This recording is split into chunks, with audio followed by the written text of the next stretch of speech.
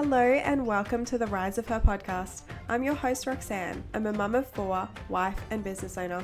This is the podcast where we talk self-development, health and wellness, mindset, balancing career and family, and everything in between. Think of me as your supportive bestie as we grow together and become the best versions of ourselves.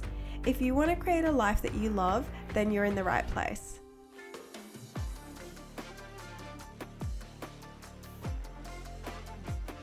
Good morning, everyone, and welcome back to the Rise of Her podcast. In today's episode, I wanted to chat with you guys very quickly about a few things that I like to do when I'm feeling really overwhelmed, especially coming into the busy holiday season. We actually have a lot of birthdays and events in November and December, so for us, it really feels like 2 months of back-to-back busyness, which is not ideal, but I'm always fully aware of it coming into the second half of the year. So I wanted to share a few things that I like to do when I need that little boost of energy to keep myself going and how I avoid having a really rough time so I can be as present as possible. So first off, we need to take care of our basic needs. I think of this like Sims. So when you have all of your little bars like hunger, social, rest, hydration, I like to think about that and what I may be lacking and where I need to put a little bit more effort into be taking good care of myself. So maybe that looks like taking the afternoon off or prioritizing eating healthier food. Make sure to be aware of what you personally need every day to function well and avoid having that snowball effect of burnout. Self-care is essential. So take time to pamper yourself, get your hair done, put a face mask on, put a candle on, listen to some relaxing music. I know it's super cliche, but giving yourself time to do things that really do help give you a little boost of energy when you need it can make a significant difference in how you feel. And this is why my morning routine is really important to me. It sets me up for such a great day and I never want to feel less than that. Another thing to do when you're feeling overwhelmed is to reach out for support. And I think as women, we tend to carry everything for everyone and we forget that we don't actually have to face challenges by ourselves. So call on the people around you, talk to your friends, your family, a community that can provide you with a level of emotional relief. It can be a lot to hold on to that overwhelm and it can feel like a weight's lifted just by expressing how you feel. And sometimes getting a fresh perspective from someone that you trust can be a very powerful source of strength for you. When I'm feeling overwhelmed, I find it essential to assess my tasks and my responsibilities to have a clear understanding of what is important to me and what I need to prioritize. So if I can take it off my plate, I will. I'll either bench it for the meantime or I'll delegate it where I can. During the busy season, that's where I like to try to keep myself as organized as possible and simplify as much as I can. Make things easy for myself essentially. By doing things like online orders and preparing beforehand, having checklists, time blocking,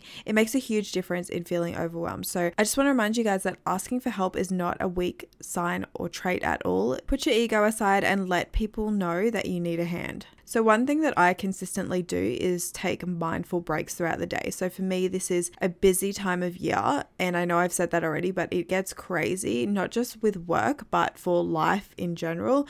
I like to give myself the opportunity to go for a walk, take a break outside, do a little bit of reading, or give myself just a moment to reset my mind. I just do whatever I feel like I need to do. And I find this helps so much with my overall energy levels and my focus. And as always, set realistic boundaries and expectations for yourself. Learn to say no when it's necessary and give yourself grace. Setting realistic expectations of yourself can also help reduce the buildup of unnecessary stress, which ultimately leads to burnout. So it's really important to recognize your own limits and communicate them effectively. So I hope that this episode has given you a few little things to think about this upcoming holiday season. I know it can get so crazy, but it doesn't have to. And at the end of the day, so many events that happen are supposed to be joyful and create lasting memories for you. So keep that in mind. Don't put too much on your plate and take good care of yourselves.